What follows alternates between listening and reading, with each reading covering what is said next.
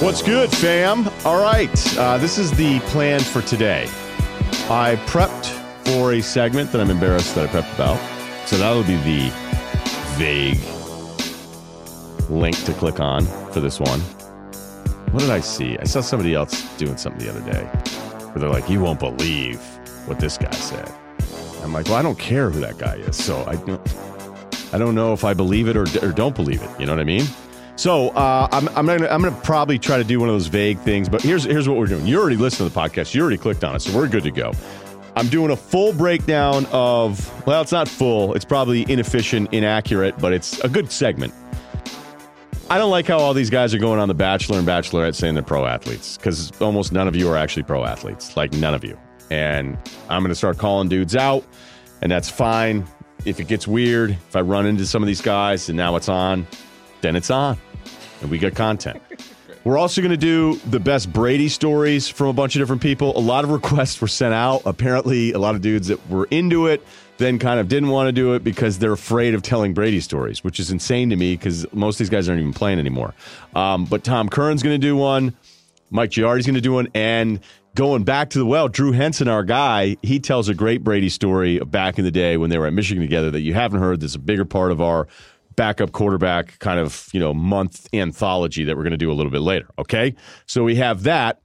And it could be Mike Lombardi too. So we're kind of doing this on the fly because there's some dudes that said yes that now are saying no, and they know who they are. And that sucks because you jammed a dude. You jammed a dude up pretty good, but that's all right. We're still having a great time, right? We're all having a great time. So let's talk some football. But first, want to remind you about Yahoo Daily Fantasy. It's starting the year off hot with a $500,000 fantasy football contest that has zero management fee. That means Yahoo is making nothing on this contest. Less players equals better odds for you. More than 1 in 5 people who play will double their money. Not a bad way to kick off the new year. There's a limit of 10 entries per person, so don't miss this contest. Go to yahoo.com daily fantasy. Use the promo code Yahoo25, right? Yahoo25. And when you make your first deposit, you get $25 in free play. Got to talk Belvedere. Pretty cool. The other night, went to Nick's Manhattan Beach. Wanted to get out of the house, watching a ton of NBA. And I can walk to Nick's. Nice little spot. Great dinner. Check it out. And I was like, you know what? I feel like having a Belvedere and soda. And the bartender goes, so it's not just in the podcasts on Dual Threat from The Ringer. Wow. I go, no. I genuinely enjoy it. Produced in one of the world's longest-running distilleries, Belvedere Vodka is the world's finest all-natural vodka. Part of a 600-year-old Polish vodka-making tradition, Belvedere is made with non-GMO Polish rye, pure water, and no additives. Recognized for quality, Belvedere was named the ISC World Vodka Producer of the Year in 2015, 16, and 17. A Warriors-type run. Enjoy a delicious cocktail with Belvedere Vodka today, and remember to always drink responsibly. Just some random observations. Because it's a Wednesday of taping Dual Threat, I don't want to do a massive, and then on 3rd and 11, those games on Sunday were incredible. I don't smoke. I felt like hitting your jewel, Kyle. I felt like hitting it. That mango, I could have used some because it was unbelievable how great the games were. Let's start with the NFC one. I was 7-1 in the playoff games. The only one I'd gotten wrong, or actually 7-1 against the spread, 6-2 straight up. So the one I got wrong was New England and the LA Chargers. And then I had Seattle winning, but I got them on the spread. So I was on fire, right? Doing really well. And then I'm going to tell you what happened. I didn't make a pick on the AFC, and we'll get to that a little bit later because the Pats are clearly in my head. A little bit like Chet and Weird Science. They dominate me. There's nothing I can do. Chet is really scary. And if you're not going to get this reference, if you're younger, if you're older, you love it. I don't know that Weird Science, the movie, still holds up. Dated a girl once whose nickname was Weird Science. That was a huge compliment. I was pretty fired up that my buddies called her Weird Science. They called her the Science. Now I'm starting to think about her. Moving on, Chet. Chet was Bill Paxton's finest ex-Marine living at home. I'm seriously thinking about making up some stuff. All right, so there's a little 80s for you. Sorry to go so deep in it. And as Simmons has said, even here when they were going to do a rewatchables of Fletch, like people voted no. Imagine going out of your way to actively vote no, don't do a rewatchables with Fletch. And then Simmons is like, dude, we can't make any 80. We had a whole Ringer meeting here. and everybody was like, don't make any more 80s references in anything that you do. And then 98% of the staff was like, why would I? And then Bill and I just looked at each other being like, okay, this is for you and I. So I have a few things that I want to get to, which I've sort of already done a little bit. The call is egregious. The call is terrible. I hate it. And yes, even though there's so many people that want to go, what about this call? What about that call? What about, you guys out there, the screen grabbers that are trying to do this screen grab justice. And more often than not, your screen grab is total bullshit to begin with. And I've always made the joke that you would screen grab a guy jumping off a building and argue on the internet that he's flying. So I don't look. Jared Goff should have gotten a face mask. He didn't. You know what else happens? A lot of missed face mask calls as the hand is brushing against the face mask, turns it a bit, and the guy's hand comes off of it. That is an easy call to miss. Okay, it happens throughout a game. The 0 on the play clock and the ball being snapped. That happens all the time. It happens. It's funny. It happens so often that it makes me wonder how many people actually watch football closely. Yes, I'm a good watcher of games, of sports. That's basically the same thing. I didn't need to repeat myself, but you understand the point. So when you're a guy going, oh, they didn't even get it off, like they snapped it right at zeros. Every quarterback who's played in this league will tell you the refs give you the benefit of the doubt. Tie goes to the runner. Even if it's not even a tie, they'll be like, we give the quarterback the opportunity to do this. Quarterbacks have mentioned this because every time it's a big game and everyone is watching and a big play is snapped at 0, people freak out. And all of you people that freak out about it, you're doing it wrong, okay? So it doesn't matter. So that call in itself, Roby hitting the receiver for the Saints, you know how often now, like this league is all PI. And how often now do you watch where you see a play, it's an incompletion, there's some sort of dust up on the field, and you sit now in anticipation of the flag? Like I didn't used to do that for decades. Now, the last few years, I just wait for the flag. I'm like, oh, the flag's going to come. Flag's going to come. Like, oh, there's the flag. There's the flag. And that's what I did on that play. I just sat there, and I was like, okay. I'm like, this is going to be a late one. Like, okay. Wait a minute. I'm like, oh, my God. They're not going to call a flag on this. And then you see the replay over and over and over again. You could have been called face guarding. It could have, if you really wanted to, saying it was targeting. You could have said helmet to helmet. It was definitely pass interference. So sorry, Rams fan. I know you're sick of hearing this, but enjoy your trip to the Super Bowl. You're like, kill it, man. I'm not anti-Rams. I am pro-truth. And the truth is that is one of, and I'm not hyperbole guy, I am all for trying to figure out some street to navigate through the angry mob and go in the opposite direction. I like to try to find a way, I rarely want to be with the mob because I think the mob is so dumb all the time. The mob's right on this one. This call was horrible. And then when you watch from the fan cam video that's going out there where the line judge is looking right at it with the back judge off to the side, it's 2 guys right there, and it is out in the open, and it is this play that is called and flagged all the time now in this super important part of the game. I don't get it. I don't understand it. Now, does that mean I want them to start reviewing PI? I don't, because I think it's all going to look like pass interference in slow motion. I do. Like, look at all the times that you look at, like, unless they're going to have some sort of gray area understanding where it has to be egregious in the replay, or are they going to start pulling flags because the guy challenged it? Then I've heard things like you should have some sort of challenge everything Trump flag. Okay, no, but seriously, like on the surface, maybe it sounds okay. Like I am allowed to challenge one thing that's not allowed to be challenged at any point. So I get my 2 flags, and I get like this special green flag. The special power-up flag. All right, but what do you do? When can you use that? In the NFC title game, there would be a time where you would probably want to use it. And you wouldn't want to sit there and just go, I'm going to wait. I'm going to wait to use my green power-up flag until the last minute because you don't know. And then what if you were right with the green power-up flag at some other point where it was the I'm allowed to challenge anything rule, and then I have to follow the rules on the other 2 red flags. And then something terrible happens to you in the second quarter. You think it's a really big moment of the game because you think you're going to go up 20-0. And then that happens to you, right? And you're like, oh, I should have kept the green flag. So, like, Will Cain had me on the radio show, and he goes, there's an actual section of the NFL bylaws where the commissioner could rule that something needs to be played over again. And he's like, why do you? And I just interrupted him. I go, the Saints got screwed. I can't believe they missed the call, but let's not lose our minds on this. Yes, we could have another committee to judge committees headed by committee vet Tony Dungy, or we could have the committee that rules on other committees committee, dueling committees. People love committees after any kind of controversy. And then it becomes, well, what can we do here? There's been an announcement that the NFL is going to review this pass interference challenge possibility. I don't know. I mean, we do this kind of Monday hysteria where it's like, okay, how do we solve this problem? I ran into a former NBA guy at the Equinox, not name dropping. It's just how I roll. And he goes, how does that league do that? I was like, yeah, but do you like your 2-minute warning report? Because that's always nonsense too.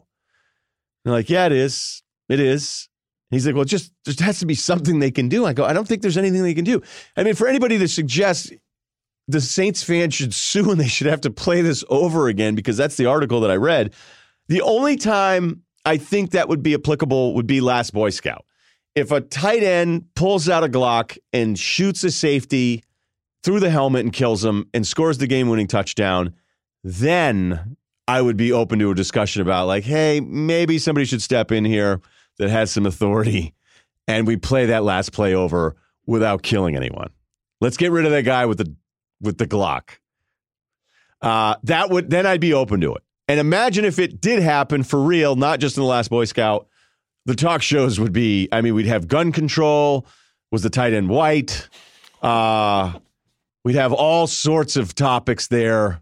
What does that mean? You know, then we could even, we could have other people go, well, do we know what intent was? I mean, there's a lot of different topics that sports loves to dip their toe into there where we'd have a field day on TV. But let's hope no one actually does any of that stuff. I still have like 4 other things that I want to get to here before we do the Brady stories from our guys. So I want to remind you about Sonos. The Sonos Beam is awesome. It's smart. It's compact. It's the soundbar for your TV and newest addition to the easy-to-use Sonos home sound system. I'm telling you right now, like if you've never been around the Sonos thing, you go, wait, it's this easy? It's all right there on the phone? Don't be afraid, folks. Don't be afraid. Sonos supports over 100 streaming services and AirPlay, so you can play everything you love and enjoy music, radio, movies, TV, podcasts, and more. Beam fills the room with rich, brilliantly clear sound. Enjoy deep bass and detailed stereo separation for music. Plus, crystal clear dialogue for TV and movies. See, that's the secret there on the Beam. Like, hey, this sounds like music. Hey, this sounds like dialogue. I'm a dialogue guy. I love it. Beam is easy to set up. Connects to your TV with just one cord and syncs your existing remote. Plus, the Sonos app walks you through setup step by step. And with built-in Amazon Alexa, you can enjoy hands-free control of your music and more. Connect Sonos speakers over Wi-Fi and listen anywhere in the house. Create the ultimate entertainment center when you pair Beam with a sub and 2 Sonos Ones for truly immersive surround sound. I love it at my house. It's awesome. And I just love that I can control it all on my phone, and every single room is like, hey, I'm Sonos. Nice to meet you. It knocks. There you go. And the Beam is sick, too. I replaced my old Beam, put in the new one. Go to Sonos.com to learn more and order your Beam today. That's Sonos.com. And hey, a millennial said it knocks. So that's what I have on the call there. The Pats in the Super Bowl. In my dome, as I mentioned just a second ago, I didn't want to pick it, okay? I picked New Orleans. I was wrong. Totally get that. I'm okay with it. Picking against New England again after what happened with the Chargers, I didn't want to do it, even though I sneaky was still kind of feeling the Chiefs. And I don't really know that it was wrong, although that first half defensively of what the Pats did and their ball control offense is brilliance that I just don't know that anybody can obtain other than Belichick and the staff. The Pats staff must have watched the Colts film on what they could and couldn't do against the Chiefs in their playoff game and vomited with laughter. It had to have been, because they gashed them when they wanted to. They absolutely stuffed that offense in the first half. They got after Mahomes. They limited Hill somewhat. And then you kind of knew. It felt a little bit like that Rams-Pats Super Bowl in their first win, where if that game had another quarter to it, the Rams are winning the Super Bowl, because they had finally kind of figured some of the stuff out. And the Pats playing the Chiefs already once in the regular season, I think, had a lot to do with the fact they were able to win this thing, even though it very well could have gone the other way if the Chiefs win the toss. So I don't feel like that's necessarily getting one wrong. I just didn't want to get one wrong again with New England. And they own me. And I'm leaning their way against the Rams in the Super Bowl. I'm not ready to make that pick, but I just want to share with you how domed up I am about this franchise. Because I've picked him in almost everything except for a handful of games. And I think I've split that. But them looking this bad in the regular season and getting smashed by the Jags, the Lions, and the Titans, and Brady looking like he was slipping a little bit to come back and play like this in 2 playoff games and destroy a Chargers team and then go into Kansas City and do what they... I didn't think it was possible for the Chiefs to actually be shut out at halftime. I'm serious. NBA, baseball, hell, throw hockey in there. Give me something that is more surprising that actually has happened than the Chiefs being shut out in a full half. I don't have it for you. Maybe Cousins getting $5 million. Did go to see him live. Check out the ESPN Ryen Russillo Show pod for those reactions. So that's where I'm at there, leaning a little bit. McVay, shout out to Sean McVay. Shout out to the millennials. I know you're getting crushed over this Fire Festival thing. You have my back, youngsters that want just to party and listen to music and do it underneath the sun. I've watched both docs. I like both. You should check them out. McVay did not go to Fire Festival. You want to know why? Because he's too smart. He saw it coming. I wouldn't have at that age. I'd be like, here's my tank top. Where's the rum? Remember when they brought in all these dudes this offseason? They brought in Talib and Peters and Sue. And now they're in the Super Bowl. So does this mean, hey, let's go get those guys out there? I'm more of a Talib guy than I am Peters and Sue. The Sue storyline, I think, is kind of funny, at least being in L.A., because he really mailed it in all year long, and he's been pretty good now. And he had 2 sacks in that Saints game, but if you watch it, like, sacks can be so misleading. Like, if you have a ton, that means you're good. If you have 0, that's probably a problem. But it can come down to pressures. There's better ways of looking at this stuff than just sacks, and I don't think Sue had a great season, but now we've seen him because there are times that I thought during his career he was the most dominant, horrifying defensive player in the league. But if I'm a Rams fan, this is awesome, this part, the last couple games, but I don't understand some of the media, the Rams media going, well, you know, you knew he was going to turn it up once the playoffs came around. Like, what does that mean? You're not 40. So McVay has handled this incredibly well. Because you go, all right, well, if they're loading up on all these difficult / dare I say, difficult personalities, is that going to work? Are they going to walk all over a young McVay? Is this where you need an older guy? You need these different things. And it completely worked. I don't know what he's doing other than it just seems to work. But I always warn, and I'm not saying that McVay is Josh McDaniels, but when Josh McDaniels got off to that amazing start with Denver, everyone said, well, he's young. Think about it. He can relate to the players. They relate to him. They all are kind of the same mindset. It makes sense. Teams should hire younger guys. Look how good Josh McDaniels is. And then it went south real quick. He got canned, and it was immediately a little too young for the job. So I'm not saying that's going to happen to McVay, but the fact that he has been this, you know why McVay is good? It's because he's McVay. I don't think it's the age thing here. It's his approach, his mindset, and his ability to dissect things here. And they looked terrible in that first quarter. And the fact that Goff and all those guys settled down, that was incredible. Gronk, apparently the national media thinks he only blocks now and that he's never blocked before. So yes, I should say the catches are down. We know that. He does not stretch the field the way that he used to. An incredible one-on-one catch where Romo was sitting there, and Romo was so good in that Chiefs broadcast that people actually think he may have been getting the live feed ahead of time, like some people have done with the NBA draft. I think Jeff Goodman, he just had a guy that was like along the pipeline giving him the pick, and then it was like, is he breaking every one of these? And they go, no, he clearly has a guy, and he's getting it out there, so that's good for him. People actually thought maybe Romo had an advanced feed because he was so good at dissecting what the Patriots are going to do. I think it's just personnel and formations and him realizing the coverage because he's played that position a really long time. And I can't believe that more. I don't know if the NFL is the only sport that allows it to be that way, but for the other guys that have been doing color commentary a long time, Romo should piss you off so much to make you better at your job. Because Romo was incredible. Anyway, that big catch that he called, the one-on-one, he said if the safety comes downhill, it's going to be one-on-one. He threw it. Eric Berry, Gronk wins that fight. But every national broadcast now, which is, again, all the football games, They're all doing this thing where it's like, well, Gronk has just really taken on this blocking. He has been a monster as a blocking tight end from day one. He's always been nasty. So you want to tell me he's staying in to block more? I'd have to see the numbers. I'm not saying that's not necessarily true, but he didn't just all of a sudden the last couple months decide to be a good blocker. He has always manhandled dudes. Finally, Drew Brees, sneaky hasn't been great since that 11th game of the season against Atlanta. And I know what the overall numbers are in the last two playoff games for him. But if you watched it, I think there's a lot of stuff there that I didn't like. I even saw some of the stuff in the Philly game I didn't like. So Warren Sharp pointed this stuff out, but his rating on throws over 15 yards since that Atlanta game have dropped significantly. Now, quarterback rating isn't everything, but he went from a 144 before Thanksgiving to a 63 rating after Thanksgiving. His completion percentage on balls 15 yards or further down the field went from 63% to 41%.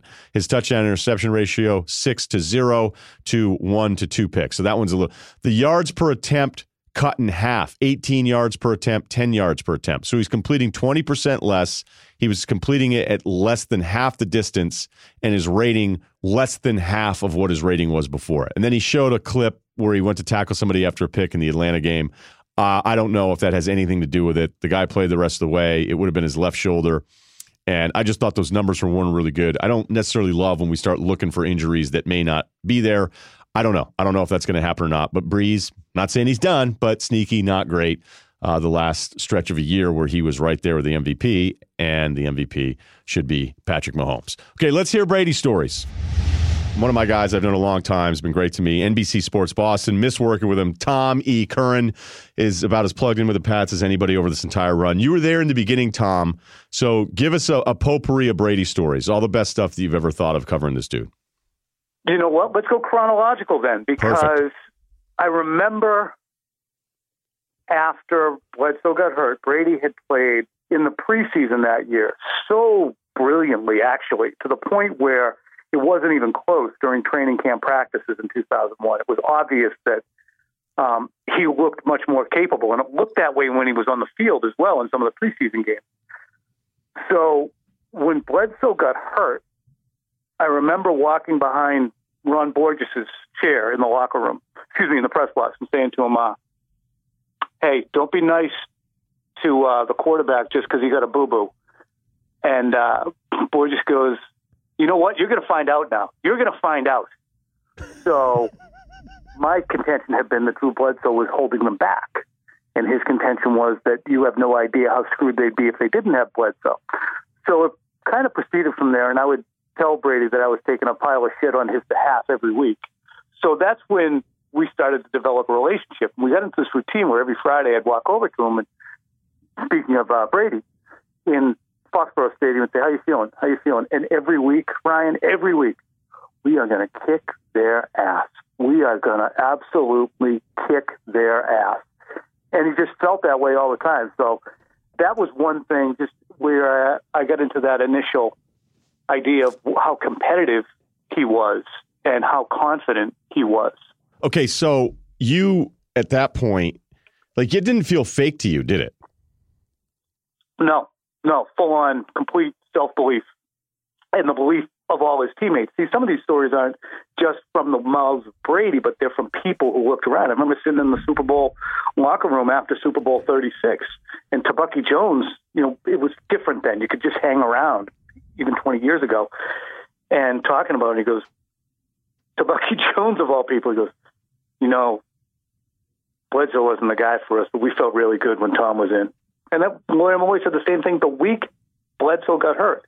Maybe we need somebody with a little more fire.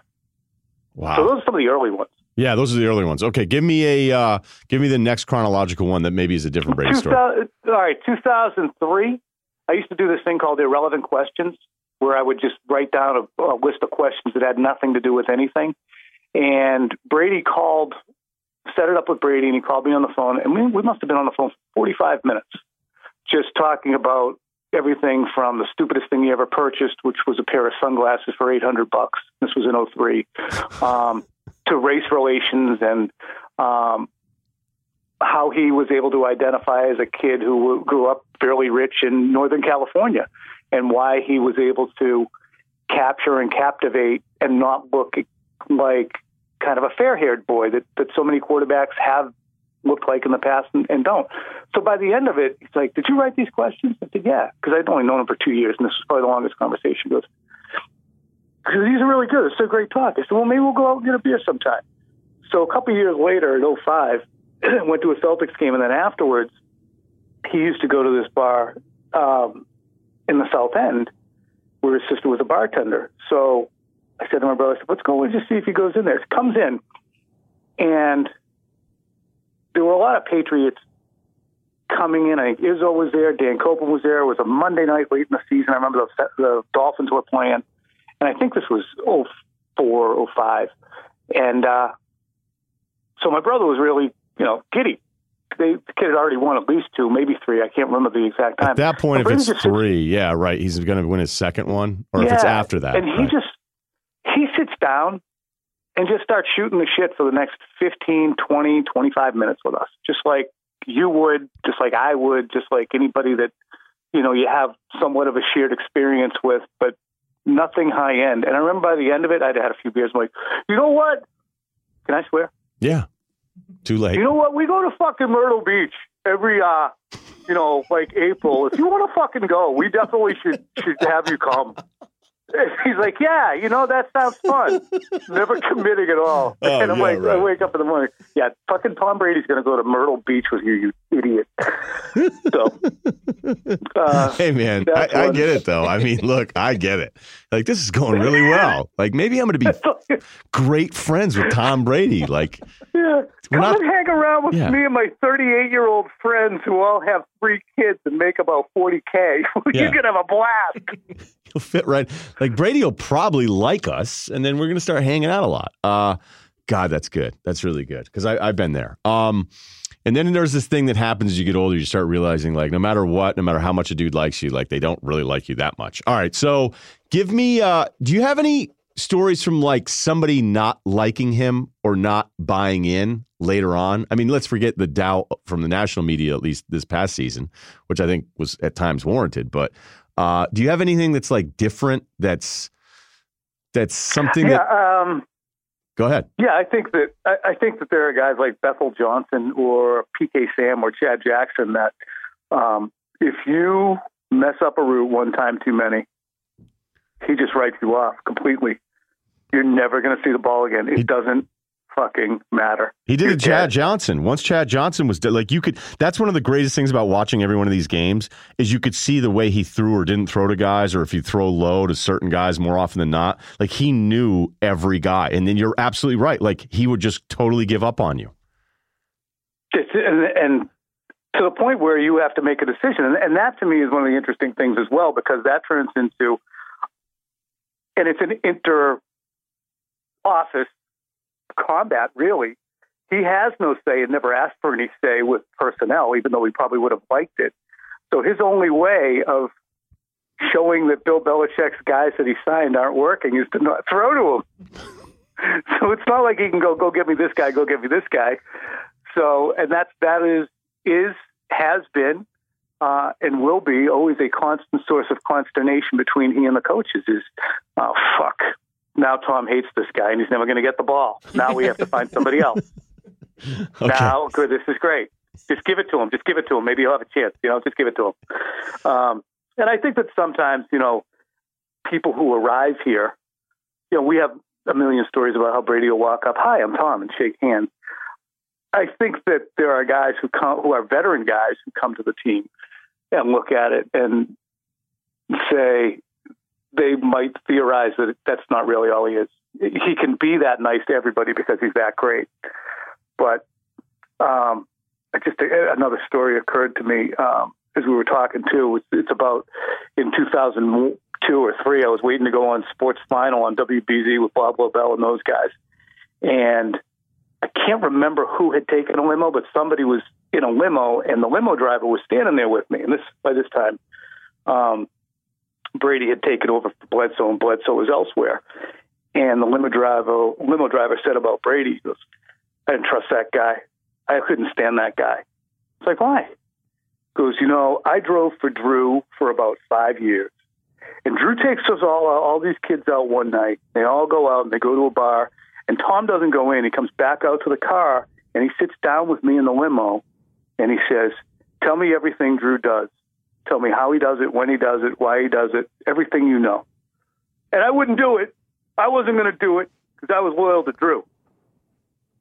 But I fully believed it because the guy had no cause or reason to make it up. And it was a non-flattering Brady story. So it was interesting to me. Wow. How's that one? Is that all right? That's incredible. What do you mean, is that all right? That was... Wow, that's almost weird, man. Yeah. And I'll give you one. But it makes Brady more of a hero, though, like in a way, where people are like, well, that's like in the beginning, if that had come out early on, it's like, oh, that seems kind of backstabby. But at the same time, now it becomes part of the legend. Like that's how locked in this guy was. And it wasn't that he thought he was betraying Drew, Go ahead. This is a cool one that the person is a friend and he's still in the league.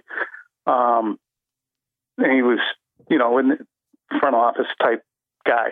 And he was leaving, I would imagine at that point, it was Gillette Stadium, but it might have been Foxborough Stadium. Driving out, and the Patriots always practiced in a bubble. Had to be Gillette Stadium because there was no bubble with Foxborough. Anyway, driving out and saw the lights were on in the bubble. So he goes, what the heck? What's going on? Goes over, and Brady's in there just working on drops and throws like at 8 o'clock on a Friday night by himself, completely by himself. And while that does sound like one of these, okay, you kidding me stories, Brady never wanted that to get out at all because it seemed weird. He's like, look, people will give me shit that I'm trying too hard and that I'm like doing this or that. So don't talk about it. Again, that sounded to me a little far-fetched that, well, maybe he did want it to get out. If this actually happened, maybe he did want it to get out and figured this guy will be driving by at this time and be so impressed. But I never heard of it until last year. So that I thought was interesting. He was very anal about, please don't tell anybody about this. It's ridiculous. But see, that's the thing is like at this point, he can't even win. So I don't. No, I know. Like, all right, I actually do want to work really hard. I mean, that was his whole thing. That was the thing in the beginning. I think it's why Belichick wanted to go to him. But it's funny to think even back then at Belichick, like who Belichick is now, I can do whatever I want. Like the old standard being, I can't get rid of Bledsoe for this kid, even though I think he's better and I want to go with him. Like, I can't. I mean, he would never do that now. He would never make the decision that he didn't think was the better decision. But at that point, Belichick had no equity. He had no juice. You got one more for us? I got a couple. There's 2011. This is kind of funny. Egg on the face. I was lucky enough to be the pool reporter for the AFC, so I did the Patriots media day on Saturday because they had the Hall of Fame vote and all those bigwigs were over there. So I'm in the stadium and watching Brady. It's just picture day. They're not doing anything. So Brady is out there with his family taking pictures and shit, but he didn't really interact with his family. I thought was interesting. They took some pictures and then left. So all the players leave the field. A couple people are still hanging around, but I'm still in the stands just writing notes on, this VIP who was out there with the team. And then Brady comes back in his regular clothes, and I'm sitting in the Hoosier Dome, whatever the hell it was, RCA Dome, in the front row. And he comes out of the tunnel. And I was like, hey. And he turns around. He goes, what are you doing here? And I go, I'm the pool reporter today. I said, how you feeling? He goes, we are going to kick their fucking ass. We are going to kick their ass. So I'm there. I'm like, oh, yeah, I got this. Yeah, they got to bury these pricks. They lose. But it's just, that is how he is set. And he came back out because the rest of his family came out as well to have time by themselves on the field apart from everybody else. It's very interesting, too, to see how, as he's become more famous and more celebrated, how small and tight his circle has grown around him in terms of his family. You look at some guys, Aaron Rodgers, and I'm not going to pass judgment from afar, but sometimes the celebrity splinters the family. I think in Brady's case, it has brought them that much closer together in a lot of ways because he's not afraid to share all of the fruits of it with his family. He can't have everybody chewing on a piece of him, but he also, it's an interesting family unit in that there has been no splintering, at least from my vantage point, that I've seen. No, I think it was So it was the secondary people, from what I've heard, that, whatever group wasn't part of the family, like he trimmed that down dramatically because he got really, there was something that happened he got really upset about. I know a little bit about it. And there's kind of those secondary, tertiary people. They were just like, yeah, we're all out now. We're out. Which is what he did. I think that's why the family thing is so strong. Yeah, I think that makes sense too. I mean, there's been times he's been pissed at me. He's had a number of times where he was entitled to be pissed at me for different things I've written or said, and he's told me he's pissed about it. But usually, he's not a grudge holding guy. So it's interesting. He's been an interesting guy to cover. I couldn't be luckier. I mean, it is, Ryan, it is like covering Babe Ruth, in my estimation. This is awesome. I knew you were going to be great with this, Tom. I really appreciate it. Where can people follow you on Twitter for more of the stuff leading up to the Super Bowl? At Tommy Curran, TOMECURRAN, and I'm over here at the NBC Sports Boston. We got Quick Slants. We have Quick Slants, the podcast. And, of course, we have our normal programming all the time. But thanks so much. I'm so happy for your success as well. Thanks a lot, dude. Talk to you soon. Support for Dual Threat with yours truly, Ryen Russillo, comes from CLR. It's a new year, time to make new goals outside of false hopes, to hit the gym. A lot of people are aiming to keep a cleaner home in 2019, but it's tough to stay on top of the spills and stains, not to mention cleaning up all the muck from last year. Thankfully, CLR can help make your fresh start a little easier. CLR gets rid of the gross stuff. From soap scum to toilet bowl stains, it dissolves calcium, lime, and rust easily. And unlike those fools in the gym, you don't have to break a sweat. Wait a minute, we're making fun of gym guys now? Hold on. I didn't approve this. It uses natural ingredients, not harsh chemicals, and even carries the EPA's Safer Choice seal. With other cleaners, you'll scrub and scrub because they don't work the way CLR does. Use it in your bathtub, sink, coffee pot would make more sense. This way this is written. I'm telling you. Let me give these guys another one. Keep this in. Don't even edit it out. Use it on your bathtub, your sink, your coffee pot, dishwasher, all over the house. If you're looking to wipe the slate clean this year, go to CLRbrands.com today or pick up a bottle from a retailer near you. CLR, making the world a little cleaner. Drew, so let's start at the beginning and let's make sure I don't make any mistakes. I researched you quite a bit. Obviously, we've known each other a little while here, but I went back and started researching everything. So you were on campus at Michigan as a freshman, 98, right? And you didn't play really that much. And then your year was in 99, but you were drafted by the Yankees in 98, correct? Yes, I was drafted out of high school by the Yankees in the third round. And over the summer, we were able to negotiate a contract that allowed me to essentially be an amateur in football and a professional in baseball. So I'd play the fall season and go to spring ball. And then when school was out, I'd report for the summer and then come back early August. So I can't imagine. I mean, I know everybody's probably said this, like, oh, when I was 18, look, you're just different when you're a top baseball prospect, when you're a top football prospect. How awesome was that? Like, were your friends even jealous of the idea that you just go and try to play professional baseball after being on campus as a freshman at Ann Arbor? Yeah. I mean, I bought a lot of pizzas, put it that way. But no, it was great. I mean, compared to other summer jobs, I got to go and play for the Yankees in their system. And, there were some unique situations, like during spring break, in the middle of spring football practice, I'd go down and have 10 days of spring training and come back. And so it was a constant, scheduling deal between the school, the team, and then my academic studies. But you're 18, 19 years old, and I had the best of every world. I've always felt like the Brady thing was maybe overstated. I don't know how you felt about it, but like when I was in Boston, everybody loves to embellish the stories, and it was, Drew Henson was taking Brady's job. That really wasn't the case. I mean, Brady played the majority of the snaps, but maybe there was a little bit of drama in that. How did you see that story from your perspective as this big recruit coming in? Well, I could understand it from the outside because I was local, from just down the road in Brighton. And Tom hadn't yet started. Everybody knew he was a good prospect. They were just coming off the national title with Brian Greasy as the quarterback. But really, I mean, because of Michigan's profile, I think that had something to do with it. But quarterback competition happens at every school, especially schools with, good prospects and lining up guy after guy. And so my freshman year, I ended up playing in 8 or 9 games as the backup. And then the second year, coming out of training camp, coaches felt like both guys deserved a chance to play. And that's what we did for about 7 weeks. And then you get into the stretch run, and with a chance to win the Big Ten. And they went with Tom to try to go win this thing. And that's what they did. So within the team, Tom was a captain. He was an established leader. I was a second-year player trying to make my own mark. But at the end of the day, it was all about winning games. And people from the outside, Tom almost a bigger story as Tom's become what he is than necessarily what it had been during that time. What's your best Brady story? What's the one you tell your buddies still now that makes you laugh? Oh, geez. There'd be stickball, tape ball in the locker room. And, Tom would be swinging left-handed, and then guys would try to get him out, and you're hitting the tape ball around and smacking everybody up the head.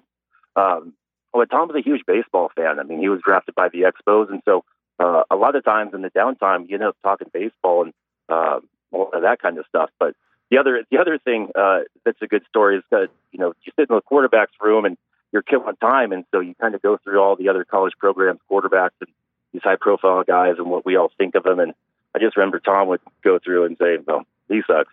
He sucks. I'm better than him." And sure enough, he proved it all right. You could kind of see his internal confidence even at that time. But he didn't take a step back from anybody. So he just would look at film of other guys, and he thought they were all terrible. Yeah, and he would never say, "Oh, this guy's pretty good. This guy's real good." No, he would never give in that way.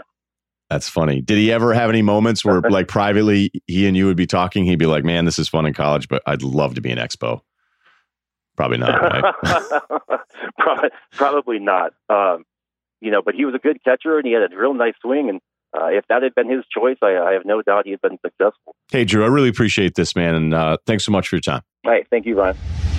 Okay, another guy that has covered Brady from the beginning, and this guy believed in me more than anybody in Boston back in the early days. The old New England Cable News hits for 75 bones, and that was huge for the Russillo Fund back in 2003 when it all started. Now he's with NFL Network, and I'm so pumped for him. He's a great guy, Mike Giardi. Okay, you were there in the beginning too, right? When's the first year you started covering the Pats? 2000. So my God. I came in with Belichick and Brady. Good timing. Okay, so give me your go-to Brady story. Well, this one is sort of just about it. I think to me, it speaks to his attitude. It was his first year as a starter, 2001, and it was sort of maybe midway through. Bledsoe was starting to get healthy again, so you're hearing rumblings about him coming back, and they had done a lot of throwing it sideways, if you will, at that point with Brady at quarterback, and I think one of the local columnists had said, made like a snarky remark, like nobody throws it better sideways than Brady. And I wasn't with everybody who was like, this guy's going to be the guy for some time. I was still kind of skeptical. And so I walked up to him and I said, I brought that up. I said, hey, seems like you guys don't really push the ball down the field at all. I mean, can you really win at the level that you want to win, throwing the ball sideways? And he just looked at me like I had 10 heads. And he's like, it's going pretty well so far, and I think it'll get better as we go forward. Just wait and see. And that's kind of a cocky answer for someone who really, again, hadn't really done much to this point. And really, there was a lot of check downs and quick screens and, Troy Brown usage over the middle, like nothing crazy. And the look that he gave me is something that's frozen in my brain forever. And then I remember that later on when they won the Snow Bowl against Oakland in that first playoff run, and he's throwing the ball in the snow and it's difficult as hell. And I was like, man, took me a little while to get on the train, but he knew exactly what he was talking about and how much better it was going to get. I'm with you, because in the beginning I was like, what is this? And I mean, he was actually like the epitome of a game manager, the way we talk about him now, what they did and didn't let him do. I think there's a whole nother generation of NFL fans that don't understand at the beginning of this thing, it wasn't that impressive. But there are things going on around it that I don't think you could know unless you're around it all the time. Like, is he the most liked or beloved teammate that you've seen of any of the sports that you've covered in Boston the last 20-something years? I mean, that's the thing. And it was actually funny that you mentioned that, because I was just in the locker room talking to guys, and, from undrafted, second-year guys on the defensive line to, the Gronks and Edelmans of the world who, now are established, and they all just rave about his leadership ability, his ability to sort of, translate across all fronts and races and to each corner of the locker room. And one of the kids today said to me, he's like, man, I come in here and I see his face and I get energy from him. And I know how hard he's worked to get here and how hard he's working to stay at this level. And that means I can't let him down. I got to work as hard as I possibly can. And then when I think I don't have any more, push it even further, because I know that's how he's doing it. Okay, give me your most entertaining Brady story. Oh, man. Early on, when Matt Castle was here as his backup, well, that was around like 2005, 2006, somewhere around there, they loved the practical jokes. And the offensive line, Matt Light was an incredible practical joker. Dan Copen, who's kind of sneaky, funny, like they would run games on him. And I think at one point they've been going back and forth, and they took Castle's car and they filled it up with popcorn and took all four wheels off the car. So when he came out after practice to go home, his car was completely destroyed. I believe, if memory serves me right, that they were basically told to cease and desist by Belichick. Like, all right, this has gone. We've taken this to a level too far, so don't do this. So there was, but Brady was very much responsible for making sure that Castle tended to decide with the linemen that they got Castle back, and that was heavy on Brady. How has Brady changed in the way you think he's handled? I always feel like, I guess the best way to set this up is that you're either a Belichick guy or you're not. So there are people that look at the Belichick approach and go, no way, not for me. And I don't think Belichick wants free thinkers, and Bill's argument would be like, I think I'm doing all right with my way. My way's working out. And to me, Brady was like the epitome of that, malleable, somebody that Bill could go, you need to think this way about everything. And they were like on the same exact page for the longest time, that in a way it was like, man, it feels like Tom's almost brainwashed by Bill. But then you turn into the greatest quarterback of all time. You had to do another Super Bowl. You turn 41. You start having different thoughts on life in general. How have you seen that dynamic change from just I'll do whatever you want, Bill, to I'm pretty awesome at this as well? Yeah, and I think we reported on that and talked about that a lot over the last year or so, year and change, from the Seth Wickersham story to something some of my colleagues and I talked about quite a bit at NBC Sports Boston at the time, about their relationship and the friction that they were dealing with, especially last year and into this offseason. But at the end of all of that, and I think maybe Belichick has bent a little bit. I think you saw some of the ways they relaxed training camp this year. To me, that was almost a nod to some of the things that Tom and Gronk had talked about directly or indirectly during the course of last season and the off season. But that once it came down to, all right, now we really have to narrow our focus. Now it's the games matter. That Brady goes right back to where he's always been with Bill. And that is, I trust you when it comes to winning football games, that you'll put this team in the best possible position. Last year's Super Bowl notwithstanding with the Malcolm Butler stuff, that you'll put us in the best possible position. And I need you like you need me. So let's go do what we have done so well for the last 2 decades. And that's obviously win at a ridiculously high level. That's a really good point. That last point there, that, once the game started, all the stuff that's been written, because I know Pats fans never want to believe that there's any turmoil, but you know it as well as anybody. And I thought some of the Seth stuff was wrong, or was right, excuse me. But it doesn't mean that it's ever going to get away than these guys trying to accomplish the goal, which I think is really special about this whole relationship. And we're seeing it again this week. Hey, maybe I'll see you down in Atlanta, dude. Thank you so much. All right, man. Appreciate it. Millions of men across the globe suffer from textile dysfunction. Get it? You're getting worried there for a second, leading to poor performance in their dress shirts. Thankfully, Mizzen & Main has developed a cure. Their dress shirts are made with performance-driven fabrics that are designed to look great all day and require no ironing or dry cleaning. Mizzen & Main dress shirts provide all-day comfort with built-in four-way stretch and moisture-wicking technology. These are the dress shirt of choice for many top professional athletes like J.J. Watt and Phil Mickelson. If Mizzen & Main can increase their performance, imagine what it can do for you. There's no more need to be embarrassed by your textile dysfunction. Head to MizzenandMain.com to find your cure and discover the longest-lasting, best look for men. That's MizzenandMain.com. Use promo code DUAL, D-U-A-L. That's MizzenandMain.com and use promo code DUAL, D-U-A-L, for $10 off any dress shirt.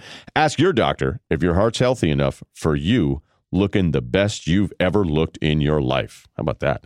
If you experience your dress shirt looking great for longer than 4 hours, good job. I actually kind of respect this read. You're wearing Mizzen & Main. Mizzen & Main. Look great. Longer. Okay, before we let you go today on Dual Threat, I got to talk about The Bachelor. Why? Like, wait a minute. Juliet has a Bachelor podcast. She does. We don't need to hear from you, Russillo. I think you do. I don't watch the show, so I might not be your go-to guy for this. And I'm not one of those people that does I don't like when people do this about art, where they go, The Bachelor? What are you, a loser? Oh, The Bachelorette? Pfft, seriously, a waste of time. Mindless. Sometimes we need mindless. Sometimes I like to watch Below Deck. A lot. But I don't watch The Bachelor. I don't know why. I'm sure if I watched 3 episodes and I'd be in. That's basically how Below Deck got me. Stuck in a hotel, the right one, and I didn't really know what to do, and it was on, and I go, well, I got to see what's going on with Hannah here. So, look, I'm not judging anybody for liking any reality show that is deemed mindless, sucks, or what. Like, what's the reality show? They're like, oh, no, actually, this is, you're not all watching Nat Geo, kid. But there is something that's going on with the Bachelor, Bachelorette franchise that has been overlooked. And I think it's more than just a controversy. I just think there's a lot of liars that go on those shows. So I did some research, and I emphasize some, because I know what I'm about to present to you is wrong, but so's what's been presented to you on these 2 shows. The number of former athletes, pro athletes, using air quotes here, that is misleading. I don't understand. Like, what do you get to do when you show up and try out for either of the shows? Like, hey, Ryan, what do you do? I'm an MMA guy. You are? Yep. Have you fought anyone? Well, for money, like that people went to? No. All right, so we can put down a UFC guy? Yeah, I'd like to be in the UFC. All right, great. So, this season, we have UFC fighter. Right, and that's all you need. That's all you need. They vet you out. They put you in the hotel. They don't let you use your cell phone. Like when you make the very end, the very final part of this, although that may have been Survivor because I bartended with Boston Rob for a stretch. He told us that he watched a ton of porn and then lied about it. When the people from CBS were like, so what were you doing in your time up in the room? Like, you're sequestered, you're away from everybody. It's almost like being on jury duty for a major case or major trial. And he was like, oh, nothing. They're like, do you watch any adult films? He's like, no. They're like, well, we have your hotel bill right here. There's like 12 movies. I'm sure statute of limitations have passed because it's been over a decade since he told me that story. It's been a long time. So that happened. But there's all these guys. The point is there's so many people that haven't played pro sports that then say they're playing pro sports. So who went through them all? Your boy Russillo. Although there was one website, and I know this number is going to be wrong, that says there's 37 former athletes that have been on The Bachelor or Bachelorette. 2/3 of those 37 were dancers, okay? Yeah, cheerleaders, dancers, pro jock. You know what I'm saying? So I don't really know how real that is. So that doesn't mean that this list is right either. Let's go through them. Nick Sutter, I don't know who he is either. He said he was a pro golfer. I don't think he's ever been on the PGA Tour. Not knocking him, but he's not a pro golfer unless you're sort of that semi-pro thing. You know how many basketball guys I played with that told me they were semi-pro? I'm like, I kind of semi-believe you. Jamie Blythe, he played in a few basketball games in Stockholm. You ever heard of him? Me neither. Pro basketball player, though, on the show. Hey, Russillo, what do you do? Well, I'm an astronaut. Are you? Yeah, I look up in the sky all the time. Just haven't gotten on a ship yet. Let's see. This is Graham Bunn, a bunch of mutual friends, heard nothing but nice things. When he was on, he was considered a pro basketball player. Now I think he's like a Nashville talk show host. Not criticizing whatsoever because we do have mutual friends. Like I said, I've heard a lot of great things about Graham. But at the time, he was presented as a pro basketball player. I don't remember him playing for the Clippers either. Do you? Michael Black, what's his deal? Well, he was in Albany for a bit and then Bulgaria. Okay, Michael Black, pro basketball player, straight out of Albany. Damon Bowers. This guy actually, I think, had a decent AFL career. Damon Bowers was presented as a pro football player. Again, I guess it's not entirely a lie, but he was a wide receiver of the AFL, 39 touchdowns. Jeff Popovich, not Greg. He was with the Barcelona Dragons in 2001, but he was presented as a pro football player. Like, you sensing a theme here? You sensing a theme to any of this? Ryan Hogue, he actually was billed as an NFL wide receiver, even though he never played a snap. One of my favorites ever was the Millionaire Matchmaker, right? Patty Sanger. How did I pull that? I can't even believe I just remembered that. She's a memorable character in reality television. Remember Paul Davis, the tall white guy who was okay at Michigan State and then was one of those dudes who kind of, the longer he stuck around, the worse his draft stock got? Kind of like an Eric Chenoweth, although Chenoweth's my boy, so I don't really want to. I'm just making a comp. Like if you had left earlier, you would have gone higher. You stick around. Same thing for Paul Davis. He was on that Millionaire Matchmaker, and she went to the girls and was like, Paul Davis, and Clippers star, just signed a huge multi-million dollar contract with the Clippers. Might have had one good year of making money. Again, this isn't a knock on any of those guys. It's just reality TV is constantly overselling the athlete. I wonder, the men, not the thousands of women that listen to this podcast, but the men out there, hey, what do you guys do when you're sitting with your lady and she's watching this show and she's like, oh, hey, was Michael Black good in the NBA? And you go, was Jamie Blythe good? How about Nick Sutter? Is he one of your favorite golfers? No, not really. What about Ryan Sutter? Actually drafted 5th round by the Ravens. Then in his first, he played in a real game and he blew out his shoulder with the Panthers. So thoughts and prayers to Ryan Sutter. Actually had a real injury, but got into a real NFL game. So that one's a little bit more real. This is Harold Hirsch. He was a pro hockey player. That's what he was billed as. Semi-pro. Played for a semi-pro Canadian team and then also played in a Jewish hockey tournament in Israel. Jordan Rogers, we know him. I know him. Practice squads in the NFL, but you know what? Sick hair. I do like Jordan. I don't want to take sides in the Aaron Jordan thing, even though I will take a side privately. But Jordan has been nothing but cool to me, so I'm not going to knock him there. But let's face it. I mean, pro football player, sort of. Ryan Bowers. He played sort of professional football. He signed with the Falcons, but he never played. So he has a ton of gear, is my guest. Justin Sherrod in the Wayback Machine. This dude was on the 2002 Trenton Thunder when I called the games for like half the season and half the games. He was in the Red Sox system. He was a really good-looking guy. I'm sure he's held up well, I think. I'm not sure, but he was 6 years in the minors. I think I remember him smashing fastballs, right-handed hitter, couldn't hit a curveball, happens a lot. A lot of guys have holes in their swings down there. And then he went on, I think he went on The Bachelorette. I don't think he was the main guy. Pro baseball player.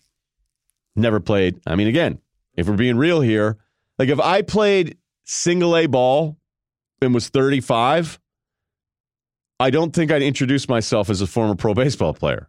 I just don't think it would. Now, if I were 23 and firing on girls at dive bars in AA cities, I'm the proest damn thing you've ever seen. Okay? All right. Josh Murray. He was pitched as a pro baseball player. He was the 48th pick in 2002. He's going to go pro. No, he didn't. 6 years in the minors. And now we have Colton Underwood, the current star, the focus of the most recent season of The Bachelor. Big dude. A lot of size, not low-key thick, high-key thick. He played at Illinois State, and he was awesome there. But it was in the FCS. 4 practice squads. And they say he's retired from pro football. If I, out here in L.A., tell everyone I'm an actor and never get a gig for like 5 years, can I then tell people I'm a retired actor? Are those the rules? So I get it.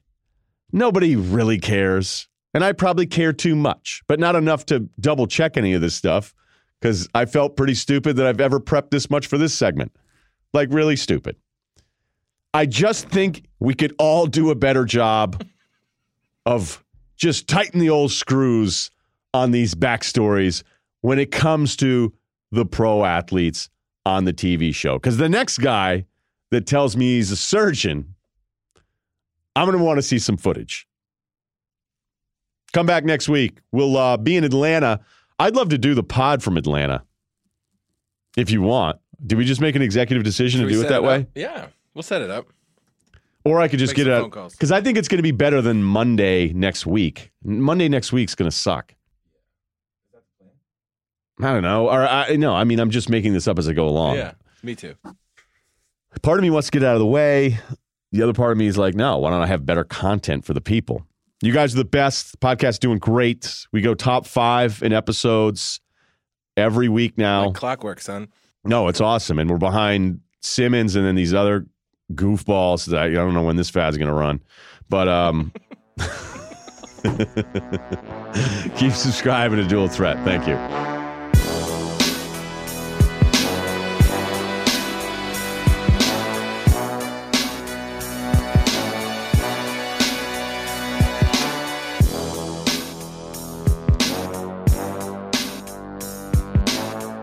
Hey guys, want to remind you again about Sonos Beam. It's the smart, compact soundbar for your TV and newest addition to the easy-to-use Sonos home sound system. Play everything you love and enjoy music, radio, movies, TV, podcasts, and more, all with Beam's brilliantly clear sound. Beam is easy to set up and comes with Amazon Alexa built in, so you can enjoy hands-free control of your entertainment center. Go to Sonos.com to learn more and order your Beam today.